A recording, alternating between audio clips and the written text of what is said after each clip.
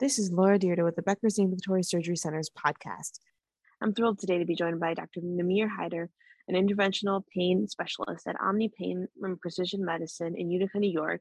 Dr. Haider is also on staff at MedStar Georgetown University Hospital in Washington, D.C. Dr. Haider, it's a pleasure to have you on the podcast today. Thank you very much, Laura. It's my pleasure to be here as well. Now, I know we've got a lot to talk about in the healthcare space, but before we dive into our discussion, can you tell us a little bit more about yourself and your background? Yes, well, I'm actually originally from upstate New York. I grew up in upstate New York and did all my primary schooling here. And so I established a practice here about over 20 years ago. I've also been working in the Washington, D.C. area over 10 years.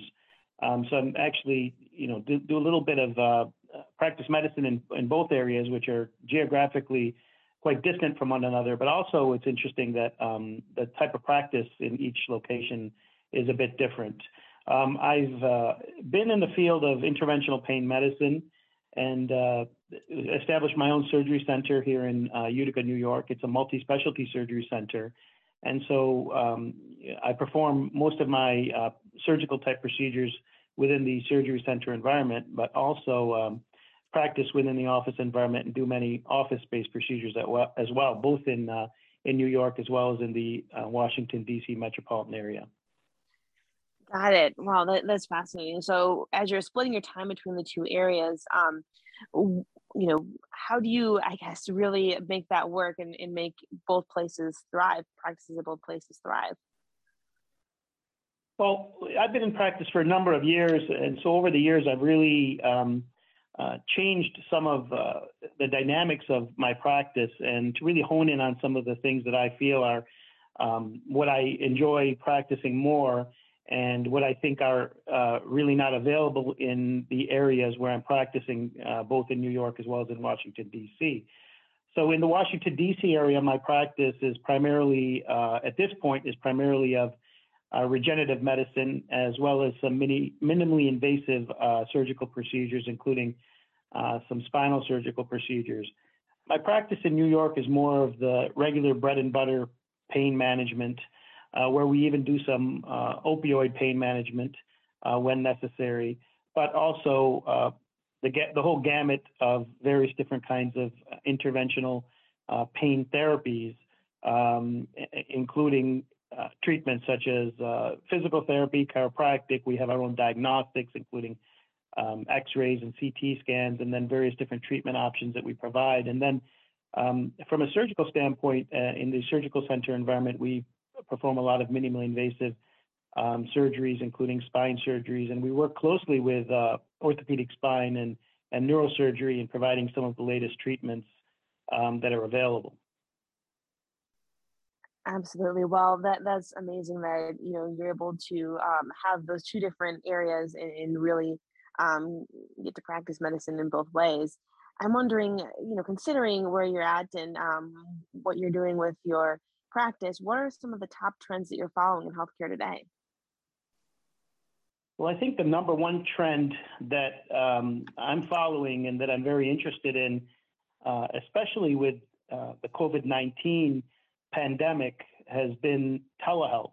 Telehealth is something that I was always very interested in, especially in both locations, being in New York, being in upstate. We treat patients over a large geographic area, many hundreds of miles away. Patients often travel hours to visit us and get treatments. And that actually happens in the Washington, D.C. metropolitan area as well. We found that patients are often traveling long distances to see their physicians. And in the past, many of the treatments we were providing, they had to be done on site, and certain surgical interventions and therapeutic procedures obviously have to be done in a setting where the clinician is with the patient. But often some of the treatments and some of the healthcare that we can provide and disease management that we can provide, if we want to provide it in real time, making it convenient for the patient, it can be done very effectively using telehealth and telemedicine. So the COVID-19 pandemic really forced us into working virtually and treating our patients virtually. And as a result of that, initially it seemed to be very difficult for both the patients as well as the clinicians. But with time, we've all found that there are many advantages of this type of patient care, and I think that we've really become better at providing good telehealth services. As I mentioned, we can treat various different disease states in real time, which often were not possible. And this really has been, I think, a positive for both patients and clinicians, and it enabled us to continue working and continue providing care, despite the fact that we may have been shut down and may not have been able to provide such care. I'll give you an example of something that recently happened. In my clinic in New York, we're actually in a business park, and a big truck hit a transformer, and the electricity for the whole business park went down.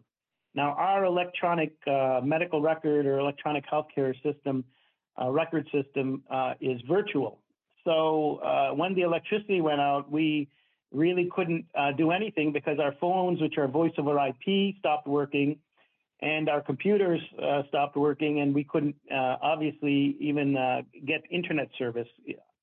So what we did was I took my scribe and we went to another location where we had electricity and we could get internet service, and we actually called the patients back, and we were able to continue our day just because we had the option of providing telehealth. Obviously, the patients that were in-house that day who were there for procedures we couldn't perform and we had to reschedule them, but the telehealth visits continued. And so this is a prime example of, even with certain challenges, having telehealth as an option to treat patients can be very beneficial and very helpful. Absolutely. I think that's a really great point. And, thinking about telehealth and the virtual care option obviously can be extremely convenient for patients as well when it's possible. So I can imagine there's a lot to be said for having that kind of connectivity. In your expertise, what are some of the most promising devices and technology developments right now? And is there anything out there that you feel like is more hyped than or making a difference for the patients?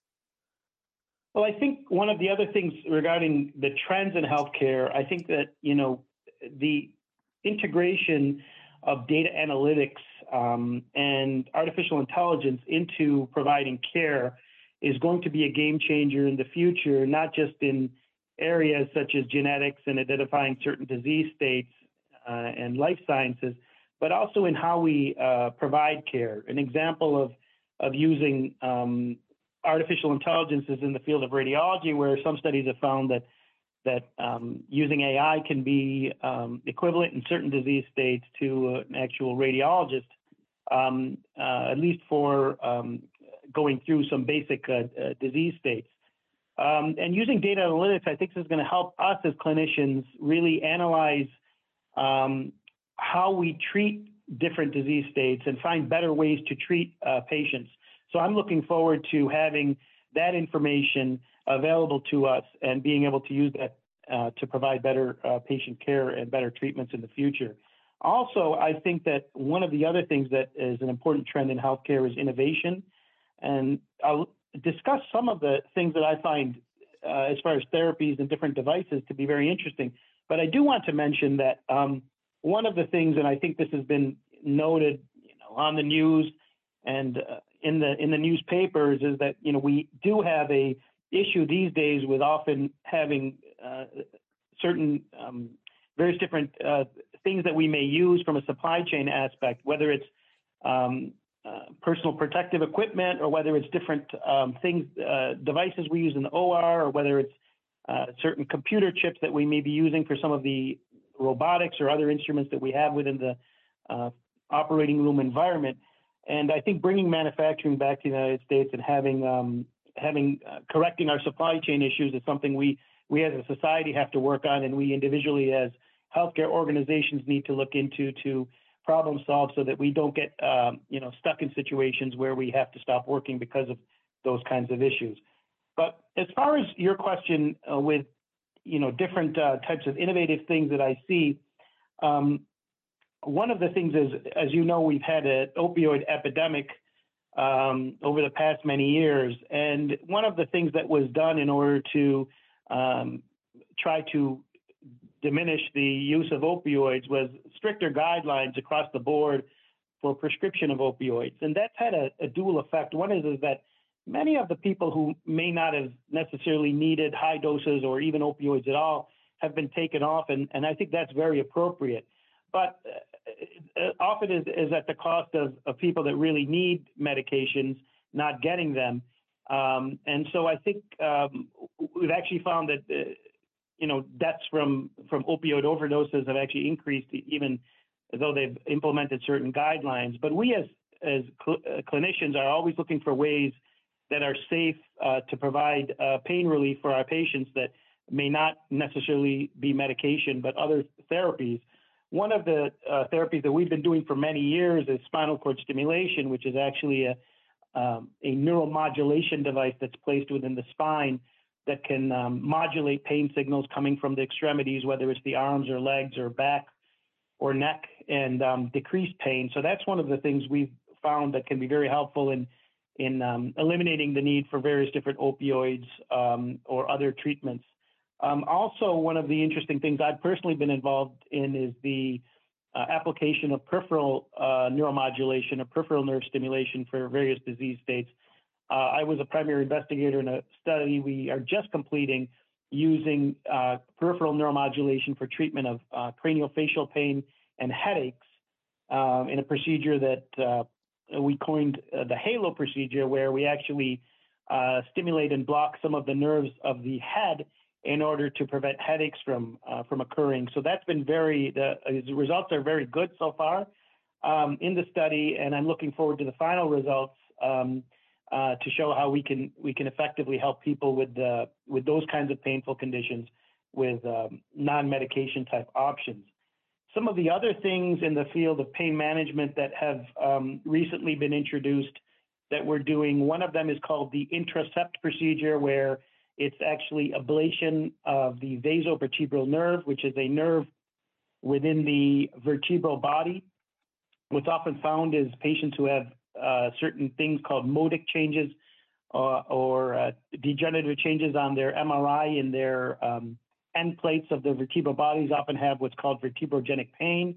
And in this procedure, we actually take a probe, place it within the vertebral body, and heat up the interior of the vertebral body to ablate that nerve to take pain away from not just the vertebral column, but also potentially the spinal disc and that segment of the spine. That's usually performed in the lumbar spinal regions.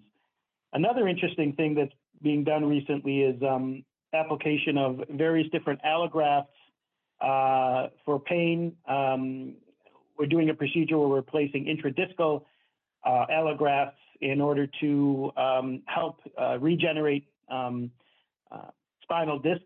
And the studies for that have also seemed very promising, and it may be a way to treat pain coming from degenerative spinal disc disease. So these are some of the interesting procedures that we've implemented, and we've been having very good results. And as I mentioned, these are much less invasive than some of the other larger surgical procedures, which are necessary in some cases, but in many cases, we can help patients without necessarily going the route of a more invasive surgery. Oh, that's great to hear. And thank you so much for going through that. Lots of exciting things going on. Before we wrap up our conversation, I was just wondering, is there anything else beyond the technology side of things you're excited about today, and what might make you nervous? Well, what makes me nervous, because I'm living it right now, is the coronavirus and the various different variants that are still coming about. We're in New York right now. We're in the midst of the Omicron variant, and the levels of testing that are being done have increased, but we're also seeing the positivity rates increase a lot. Most of the hospitals have again canceled the elective surgeries that can be done, which is pushing patients to the surgery centers. But because of the not only patients being positive for this variant or for the other coronavirus variant. But we also having quite a bit of staff that has become positive, and that's really inhibiting our ability to provide care to patients. But one of the good things that I think recently happened was the CDC changed their guidelines for essential workers, so reducing the number of days recommended for isolation. So I think that is very promising and going to be helpful, because from my standpoint, I think the most important thing for us in healthcare is to try to safely remain open, but remain open and continue to provide care. So that's essentially what's making me nervous, because I feel that there may potentially be not just coronavirus, but maybe other types of situations in the future that could shut us down. And I think as a society, we need to find ways to manage this without being shut down. As far as what's making me excited, I think that, as I mentioned earlier, telehealth with in-person care, if we can establish, a good hybrid model that works, that way we can provide the most cost-effective, efficient, and convenient care for patients, so that they may get the care they need and deserve, and also provide the necessary care that needs to be done in person. But I think having a hybrid model that works for everyone, that can be accepted by society and insurance carriers, hopefully we can come to a point where we have that. And I think that's going to be a big plus for all of us, providing optimal care for our patients. Oh, absolutely. I 100% agree. It sounds like there's just a ton of opportunity there. So hopefully, we'll find a place where, with the coronavirus variants, we're able to, as you mentioned, stay open and stay operating, but at the same time be safe, and have that telehealth in-person balance that really makes sense for patients. Dr. Hyder, thank you so much for joining us on the podcast today. I really appreciate you being here, and I look forward to connecting with you again soon. It's my pleasure. Thank you very much for having me today.